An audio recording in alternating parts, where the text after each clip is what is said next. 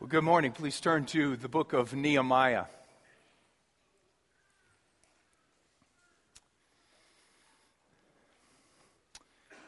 Nehemiah, we're going to start in the last verse of chapter 9, so Nehemiah verse 38, and we will read then all of chapter 10, starting in Nehemiah 9, verse 38. Before we pray and read, let me just kind of recap what's going on here. Before Nehemiah was ever born, this man Nehemiah, the Jews had been taken into exile.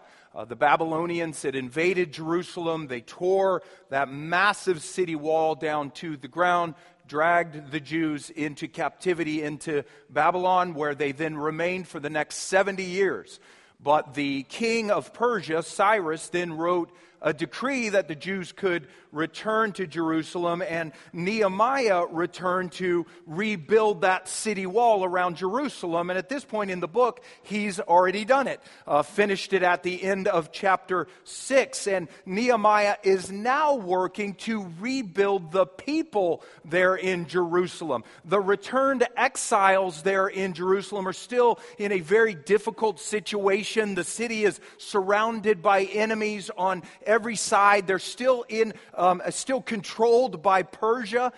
Back in chapter 9, Nehemiah says the Jews at this point are still slaves. They are still in great distress, and God has now been working through this man Nehemiah to rebuild or to revive the people, to give them hope again and reshape their worship, to stir them up again to press into God. Back in chapter 8, Ezra read from the Old Testament law, and the people began to see their sin. They began to see that they were still suffering here because of their sin. So then in chapter 9, which we looked at last Sunday, the people confessed their sin to God in this massive corporate prayer. And now here in chapter 10, the people now begin to make some promises to God, promising God that they will now amend or change their ways.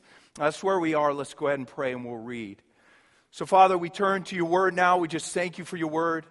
Lord God, you say in your word that man shall not live by bread alone, but by every word that proceeds out of the mouth of God. So, Father, as we turn to the Bible this morning, to your word, we would ask, Lord, simply that you would feed us out of your word, in and through your word. Feed us with Christ, feed us with truth, feed us with whatever it is that we need today. If we need encouragement, feed us with encouragement. If we need hope, feed us with hope. If we need conviction, feed us with conviction. This is your word. We trust, Father, that you will work through it now. In the name of Jesus, amen. Verse 38 of chapter 9, Nehemiah says at the end of this prayer, because of all this, we make a firm covenant in writing. On the sealed document are the names of our princes, our Levites, and our priests. On the seals, on this document, are the names of Nehemiah, the governor, the son of Hakaliah, Zedekiah, Sariah, Azariah, Jeremiah, Pashur, Amariah, Malchijah, Hattush, Shebaniah, Malluch, Harim, Meremoth, Obadiah, Daniel, Ginnethon, Baruch, Meshullam, Abijah, Mijamin, Maaziah, Bilgai, Shemaiah.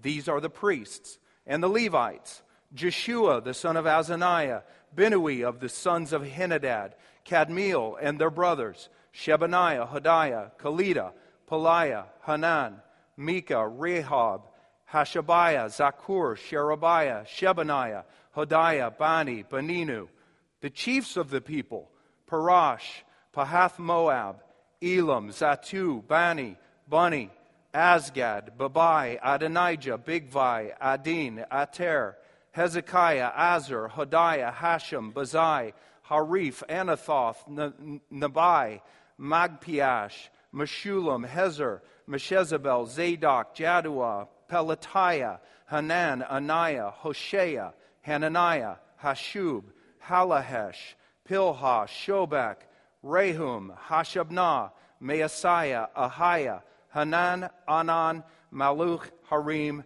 Baanah. The rest of the people, the priests, the Levites, the gatekeepers, the singers, the temple servants, and all who have separated themselves from the peoples of the lands to the law of God, their wives, their sons, their daughters, all who have knowledge and understanding, join with their brothers, their nobles, and enter into a curse and an oath to walk in God's laws that was given by Moses, the servant of God, and to observe and do all the commandments of the Lord our Lord and his rules and his statutes. And we will not give our daughters to the peoples of the land or take their daughters for our sons. And if the peoples of the land bring in goods or any grain on the Sabbath day to sell, we will not buy from them on the Sabbath or on a holy day. And we will forego the crops of the 7th year and the exaction of every debt. We also take on ourselves the obligation to give yearly a third part of a shekel for the service of the house of our God, for the showbread, the regular grain offering, the regular burnt offering, the Sabbaths, the new moons, the appointed feasts, the holy things, and the sin offerings to make atonement for Israel and for all the work of the house of our God. We, the priests, the Levites, and the people have likewise cast lots for the wood offering to bring it into the house of our God according to our fathers' houses, at times appointed, year by year, to burn on the altar of the Lord our God, as it is written in the law. We obligate ourselves to bring the first fruits of our ground and the first fruits of all fruit of every tree, year by year, to the house of the Lord. Also to bring to the house of our God, to the priests who minister in the house of our God, the firstborn of our sons and of our cattle, as it is written in the law, and the firstborn of our herds and of our flocks, and to bring the first of our dough and our contributions, the fruit of every tree, the wine and the oil, to the priests, to the chambers of the house of our God, and to bring to the Levites the tithes from our ground. For it is the Levites who collect the tithes in all our towns where we labor.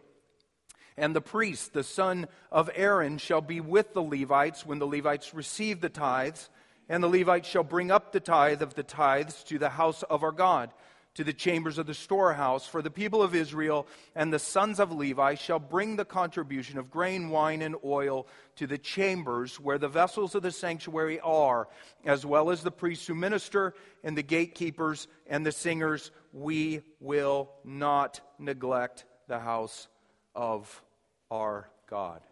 Amen.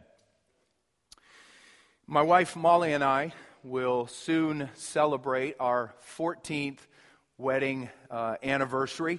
I actually met Molly when I was 30. I pursued her for several years, was rejected by her several times, which was incredibly fun. But she finally had mercy on me, and we were married 14 years ago. An outdoor wedding in Texas, smoking hot that day, kind of like being married in hell. Molly's sister, Katie, maid of honor, just so happened to be positioned during the ceremony right on top of an infamous pile of Texas fire ants, which was very exciting. But all things considered, that truly was one of the best days of my life. Seeing my bride walking towards me in white on the arm of her father, will never forget it. And one thing Molly and I did that day was make some promises to one another, some vows, declaring in front of all those witnesses that day, declaring our intent to love and honor and cherish one another. I do solemnly promise. And that is basically what the Jews are doing here in chapter 10. They are making some promises, some vows to God. They recognize that they've sinned. They recognize that they are suffering because of their sin. And they now make some promises to God here in chapter 10. We do solemnly promise, O God. There's just 3 simple points I'd like to think about with you today. The first is this. Number 1, we will do better. We will do better. You know, if you take everything in the chapter that we just read, all the different parts of it, all these promises that these people kind of lifted up to God, it all really comes down to one simple promise. We will do better, God. We will do better. You know, there are times when I have to discipline my youngest, who's sitting in the back, a little girl, and she will look at me with tears in her eyes and say with her cute little lisp, "I am so sorry, Daddy. I won't do that anymore. I will do better." And that is essentially what the Jews are saying right here. We are so sorry, God, for what we've done. We will not do that anymore. We will do better. The end of chapter 9 says that the people now make this firm covenant in writing, this handwritten document that we just read right there, all these vows to God, and it was signed by all the leaders in the community. If you look closely at this chapter, you can see that the people here first make just a very general vow of obedience to God. They start out with just one simple big promise to God. If you look at verse 29 again, all the people join with their brothers, their nobles, and enter into a curse and an oath to walk in God's law that was given by Moses, the servant of God, and to observe and do all the commandments of the Lord our God and His rules and His statutes. It's just a very simple general vow. We, O God, will walk in your law. We will do all of your commandments. And a little background can help us right here. 1,000 years or so before the events in this passage right here, when the Jews were still out in the wilderness, before they entered this land here, in the book of Exodus, God met with Moses on Mount Sinai, and God then gave to the Jewish people a bunch of Old Covenant laws, the 10 Commandments and a bunch of other laws. And God said at that time that if the Jews would obey His laws in faith, well, they would be blessed by Him. But if the Jews did not obey His laws in faithlessness, well, they would then be cursed by God. God said this in Deuteronomy 28:15. He said, "But if you will not obey the voice of the Lord your God, if you will not obey these laws I've given you, or be careful to do all His commandments and His statutes that I command you today, then all these curses shall come upon you and overtake you." And what were these curses that would come upon the people and fall on the people if they disobeyed God? Well, God said they would be curses like this. Deuteronomy 28:25. "The Lord will cause you to be defeated before your enemies. The Lord will bring a nation against you from far away, from the end of the earth, swooping down like the eagle. They shall besiege you in all your towns until your high and fortified walls in which you trusted come down throughout all your land in the distress with which your enemies shall distress you, and you shall be plucked off of the land." Those are God's promises for disobeying His covenant laws, these curses. And listen, the Jews now here in Nehemiah chapter 10, as they look back at their history, as they look back at this exile that took place in their history, as they now look at their current distress, even still here in Jerusalem, as they look at all of these things, these people know this is the curse of God's law. This is the curse of God's law. We disobeyed His old covenant laws, and we have suffered for it. The curse of His law. And they confess their sin in the last chapter, and now, therefore, O God, we now make a firm covenant in writing. And our general promise to you, O God, Nehemiah 10:29, we will walk in your law. We will do all your commandments. And the people then, after they make this very general vow of obedience to God, Well, they then go on here to make several very specific vows of obedience. They basically now just highlight a few of these specific Old Covenant laws that they will now seek to obey. And they highlight these specific laws here, I believe, because these were the major issues of their day. These things, these little specific laws that they highlight throughout the rest of chapter 10, these were the issues that the people in Jerusalem were now struggling with. And we don't have time to cover in detail all the specific vows there. I just want to point out 3 of them to you. They are the laws here that pertain to marriage and Sabbath and temple. So we're going to cover just a few of the specific vows that pertain to marriage, Sabbath, and temple. One specific vow or promise that the people now go on to make to God has to do with marriage. They promise to God that they will no longer enter into mixed marriages. They'll no longer marry foreigners. If you look at verse 30, they say, "We, O God, will not give our daughters to the peoples of the land, or take their daughters for our sons." And what they've done right there, they've just kind of reached back to God's old covenant law that he gave to Moses, and they've pulled out one little part of that old covenant law, and they've stressed it now before God. Back in the Old Covenant law, God had warned the Israelites, the Jews, multiple times not to marry foreigners. And please hear me, it wasn't a matter of prejudice, racial prejudice. It wasn't a matter of snobbery. God was just saying, you Jews are better than the other races of the world, so don't marry outside of your race. It had nothing to do with that. It had everything to do with idolatry. Because back in the ancient world, when 2 people were married, they both brought their gods into the family home. You adopted your spouse's gods. You just both put your God's idols up on the family mantle. And God did not want the Jewish people to adopt other gods. He didn't want them to worship Him and the gods of their spouses.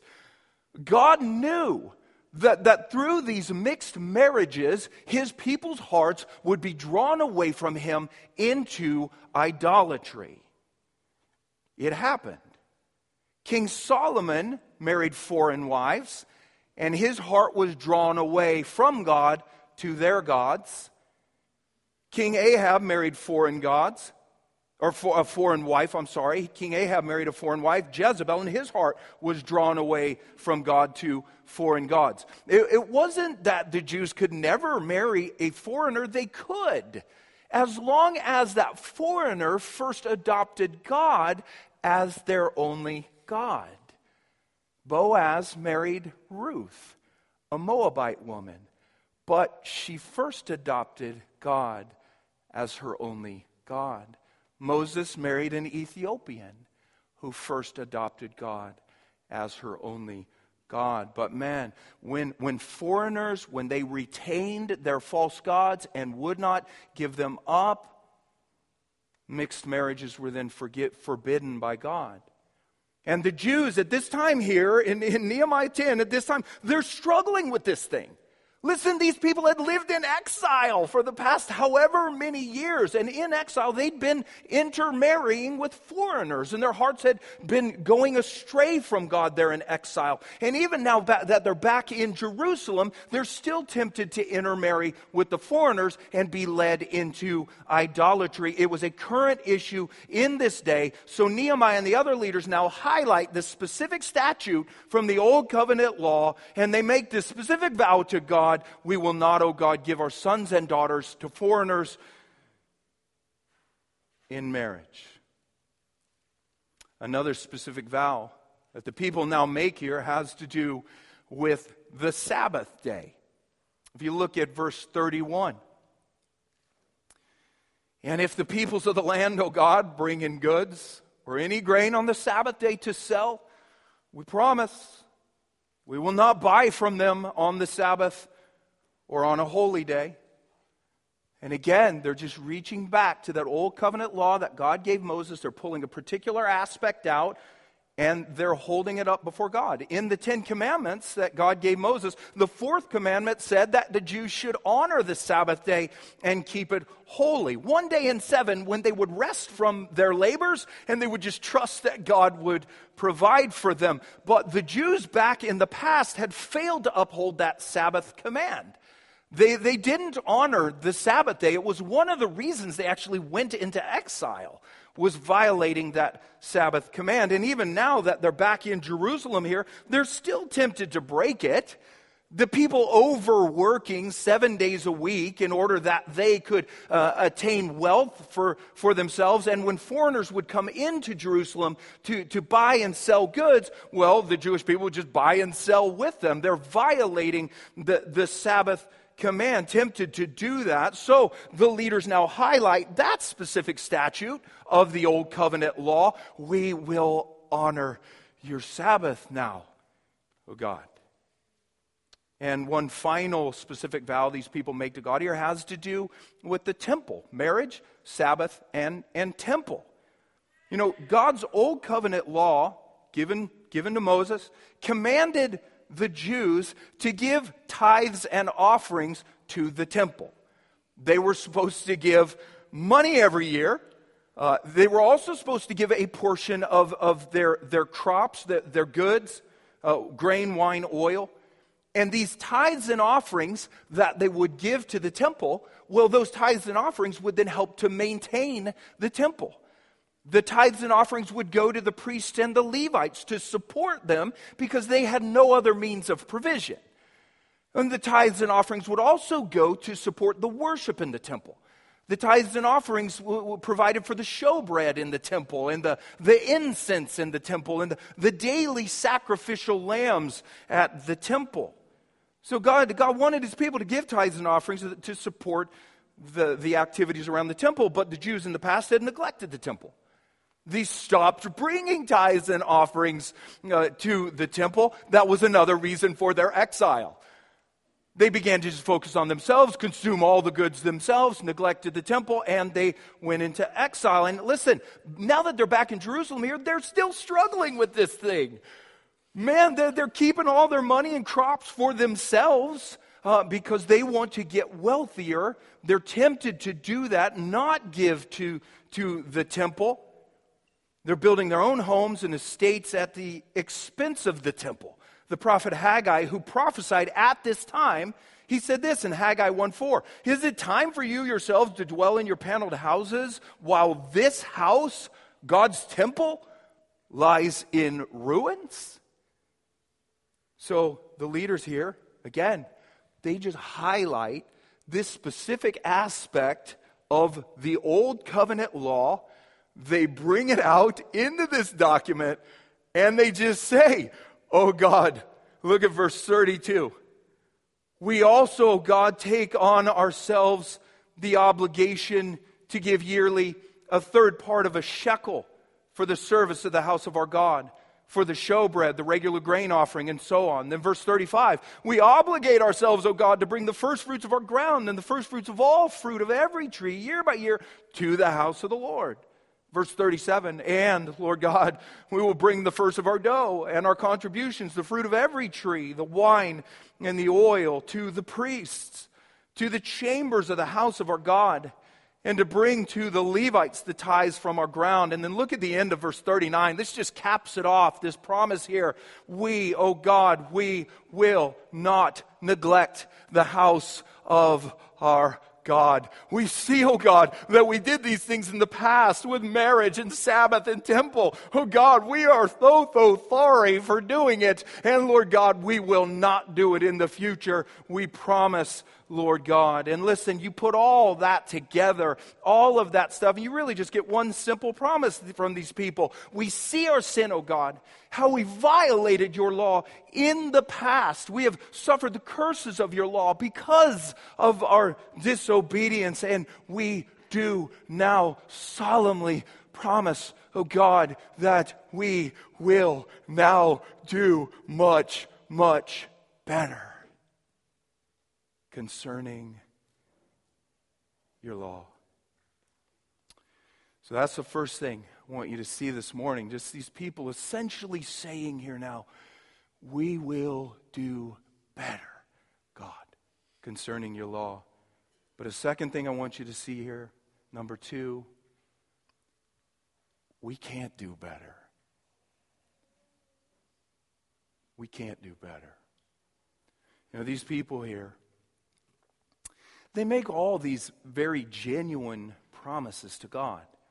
I mean, really good intentions here in this chapter, turning their hearts back to God's old covenant laws, a renewed motivation to obey those laws more carefully. But listen, do you know what we find just a couple chapters later in the book of Nehemiah? Failure. Failure. Lots and lots and lots of failure. You ever make a New Year's resolution? Oh, come on. I know you have. I will make some serious changes this year.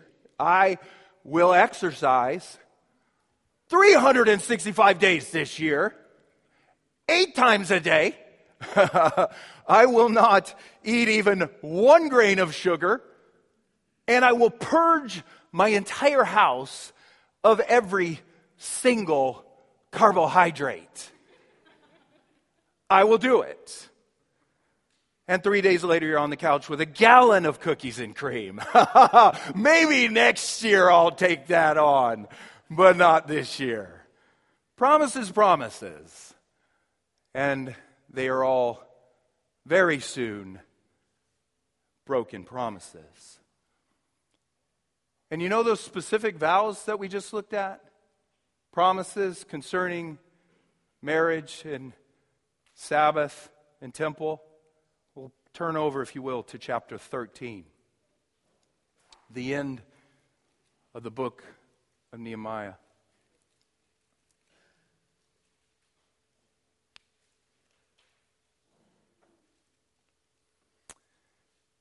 You remember that promise that people said to God that they would not marry foreigners, which would lead them into idolatry? Remember that promise? We'll look at verse 23.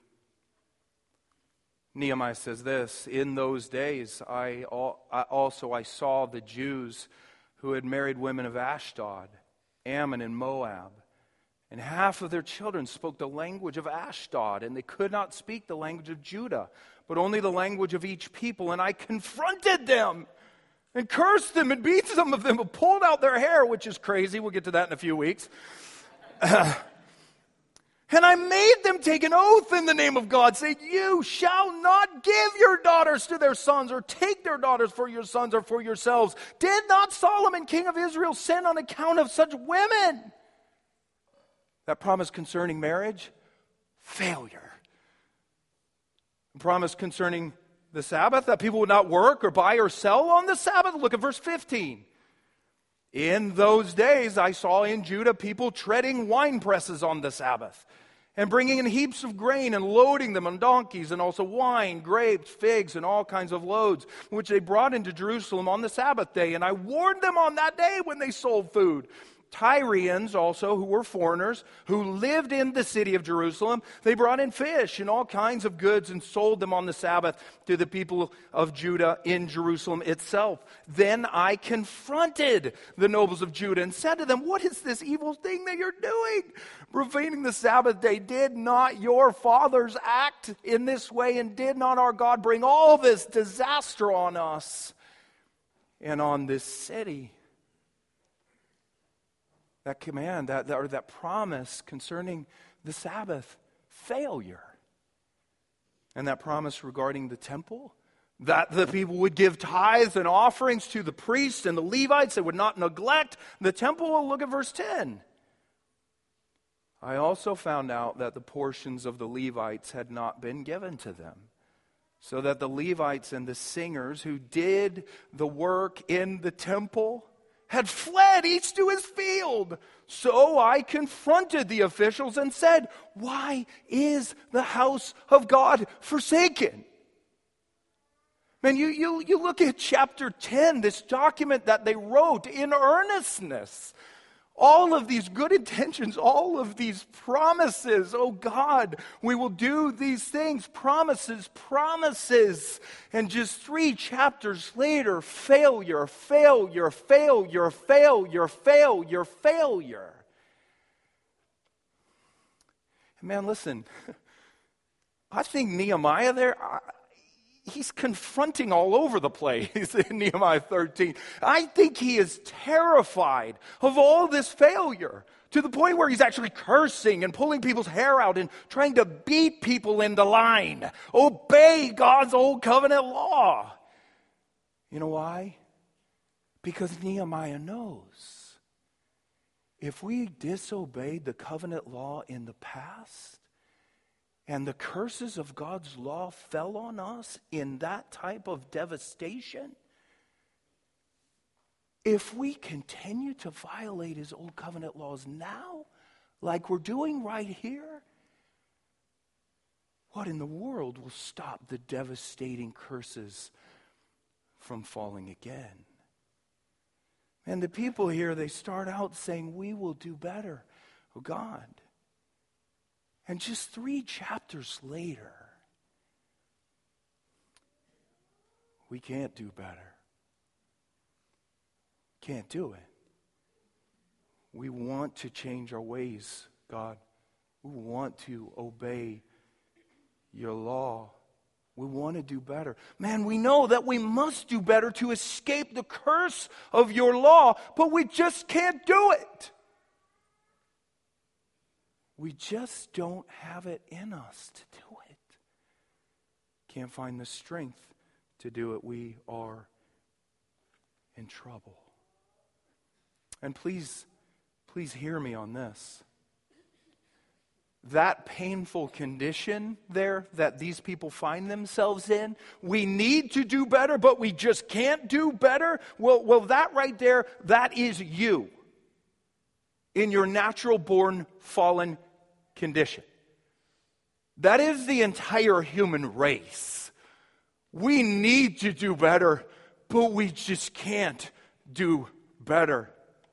The Bible says that we have all sinned against God, not just these Jewish people here. We've all done it, including you. We've all walked away from God, the one who created us. We have violated his 10 commandments. Multiple times, we violated his other biblical commands. And because of our disobedience, the curse of God's law is actually now upon us. And we are now looking at receiving the full devastation of the curse of God's law in an eternal hell. According to God's old covenant law, the laws that he gave to the human race on Mount Sinai, according to those laws, we have not done very well at all. We've actually done very, very poorly. God's old covenant law says to us that we, just like these people here, man, we desperately need to do better. We desperately need to do better. But here's the thing. As soon as you wake up to that in your life and you're like, oh man, I think I lived a pretty miserable life in the past, so I'm going to reverse course and I'm going to begin to do better. I worked in full-time prison ministry for about 3 years, and I can't tell you how many times I heard that from the men. Yeah, I did. Yeah, it was a pretty bad life. But I'm going to do better from here on out, so that should go pretty well for me. Listen, as soon as it lands on you that you've not done that well, as soon as you try to do better, you try to turn back to God and try to obey His 10 commandments. You try to obey His other commands. You know what you find? Failure. Lots and lots and lots of failure. You just keep failing to meet the standard of God's holy law. Man, you might want to do better. You might seriously try to do better. You know that you must do better to escape God's eternal curse that's attached to His law, but you just don't have it in you. You don't have it in you as a fallen human being. You just don't. You don't have the strength to do it. You can make all kinds of great promises to God. I'm going to reform my ways, Lord God. I'm going to amend my ways now. You can make the promises. You know what? You can start pulling your own hair out if you want. You can start cursing at yourself. You can try to beat yourself into line, and it's not going to work. You just cannot. You can't do it. You cannot toe the line. I need to do better, but I just can't do better. I am in trouble. That's the second thing I want you to see this morning. One, we will do better. Great promises in chapter 10. Number two, we can't do better. Tons of failure in chapter 13. But the third and final thing today, Jesus did better. Jesus did better. Do you know that when the book of Nehemiah finally comes to an end in Nehemiah chapter 13, do you realize that those events there in Nehemiah 13, those are the last historical events in the entire Old Testament? Now, Nehemiah is not the last book in the Old Testament, but the events that take place in Nehemiah 13, those are the final historical events in the Old Testament books. Do you know what comes after Nehemiah chapter 13 in history, as far as the Bible is concerned? 400 years of silence. 400 years of silence. Not one thing that happens over the next 400 years in history is recorded in the Bible. You have Nehemiah 13 and then silence. And do you know one of the primary messages that should be ringing in our ears after Nehemiah 13? Do you know one of the primary messages that was echoing around the world during those 400 years of silence? Do you know what it was? Failure. Failure. The failure of the entire human race to live up to the standards of God's holy law. Failure. You know what was reverberating around the world during those 400 years? We need help. Desperately. Desperately. It wasn't just the Jews who missed the mark. The entire human race did. Failed to obey God's eternal moral law. Failed to honor and worship the God who had created us. You know, thankfully, those events there in Nehemiah 13, those are not the final events in the entire Bible. You know, after those 400 years of silence, we read these words right here in Matthew 1:1. This is the record of the genealogy of Jesus Christ, the son of David, the son of Abraham. That's fantastic. Failure, failure, failure for 400 years of nothingness. Nothing, no sign of anything from God, really. And then the next historical event, the birth of Jesus. Why did Jesus come? Here it is, Galatians 4:4 says this, "But when the fullness of time had come, God sent forth his Son, born of woman, born under the law, to redeem those who were under the law, so that we might receive adoption as sons." Jesus came to do what we failed to do. Jesus Christ, the eternal Son of God, was born as a human being, and he submitted himself to the law of God perfectly. Jesus says in Matthew 5, I didn't come to destroy the law. No, I came to fulfill the law. And he did fulfill it. Every last bit of God's old covenant law, he obeyed it perfectly. Offered up a perfect obedience to God the Father. And then he took our disobedience upon himself on the cross. He took our curse upon himself. And man, everyone who now simply turns from sin and just clings to Jesus, simple childlike faith, you're not a good person. You know it. You just confess it before the Lord. Lord, I've sinned. I've sinned, but I'm clinging to your Son Jesus. Just a simple childlike faith. I believe he's the Son of God. I believe he died for sinners. I'm a sinner. I cling to him now in faith. If that is you, the perfect obedience of Jesus Christ is credited to you. God gives you the robes of Christ's righteousness. You are clothed in those robes. And your disobedience goes to Christ on the cross. Your curse goes to Christ on the cross, removed for good. Galatians 3:13 says this, Christ redeemed us from the curse of the law by becoming a curse for us, for it is written, cursed is everyone who is hanged on a tree.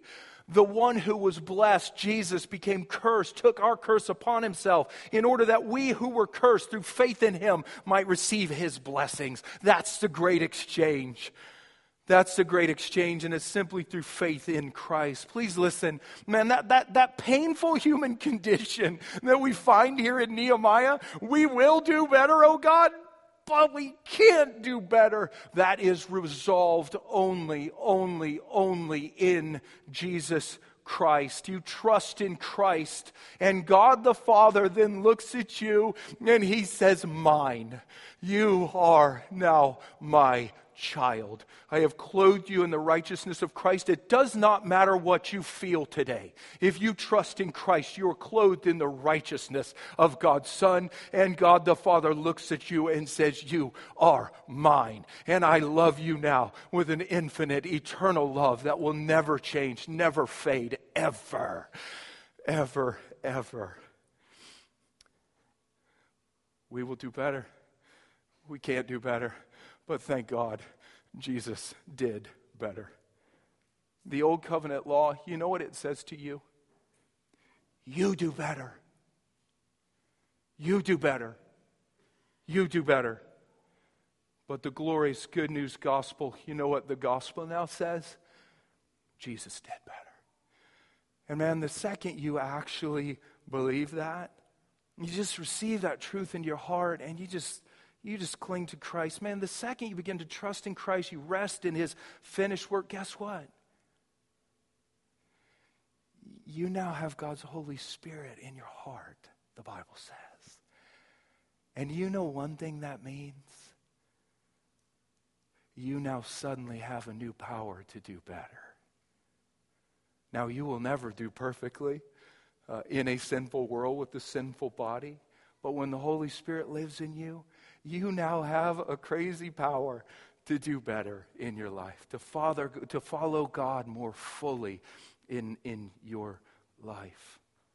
The old covenant law commands that you do better or else. But it doesn't give you the power to do better. And the gospel says Jesus did better. And the gospel gives you the power to begin to do better. You find a new power working in you. There's an old saying. Many people think it came from John Bunyan. It goes like this. Run, John, run, the law commands, but gives us neither feet nor hands. Far better news the gospel brings. It bids us fly, and it gives us wings. The old covenant law, it will command you to do better, but it can never help you to fly. The gospel invites you, bids you to fly, and gives you the wings, the power to do it. And listen, as a Christian, you don't just have a new power to do better. you have a very different reason for trying to do better. The old covenant, it says, obey or else you'll be punished eternally. But the gospel says, obey because Jesus already took your punishment. Because God the Father now loves you with an infinite eternal love that will never change. Because God the Father asks you to obey. Therefore, you obey. You begin to obey as a child of God, not ultimately out of fear of punishment, but out of love. A love for God and a love for Jesus Christ. Jesus did better. Run, John, run, the law commands, gives you neither feet nor hands. Far better news the gospel brings. It bids us fly and gives us wings. May God give you grace today to trust in Christ. And may you find the power to begin to run after a Father who really, really loves you. Lord, we thank you. Your word is good. It's cleansing. Father, we know your old covenant law was given to reveal our sin. By the law is the knowledge of sin. That's why you gave it. It wasn't so we would then make ourselves perfect through your old covenant law.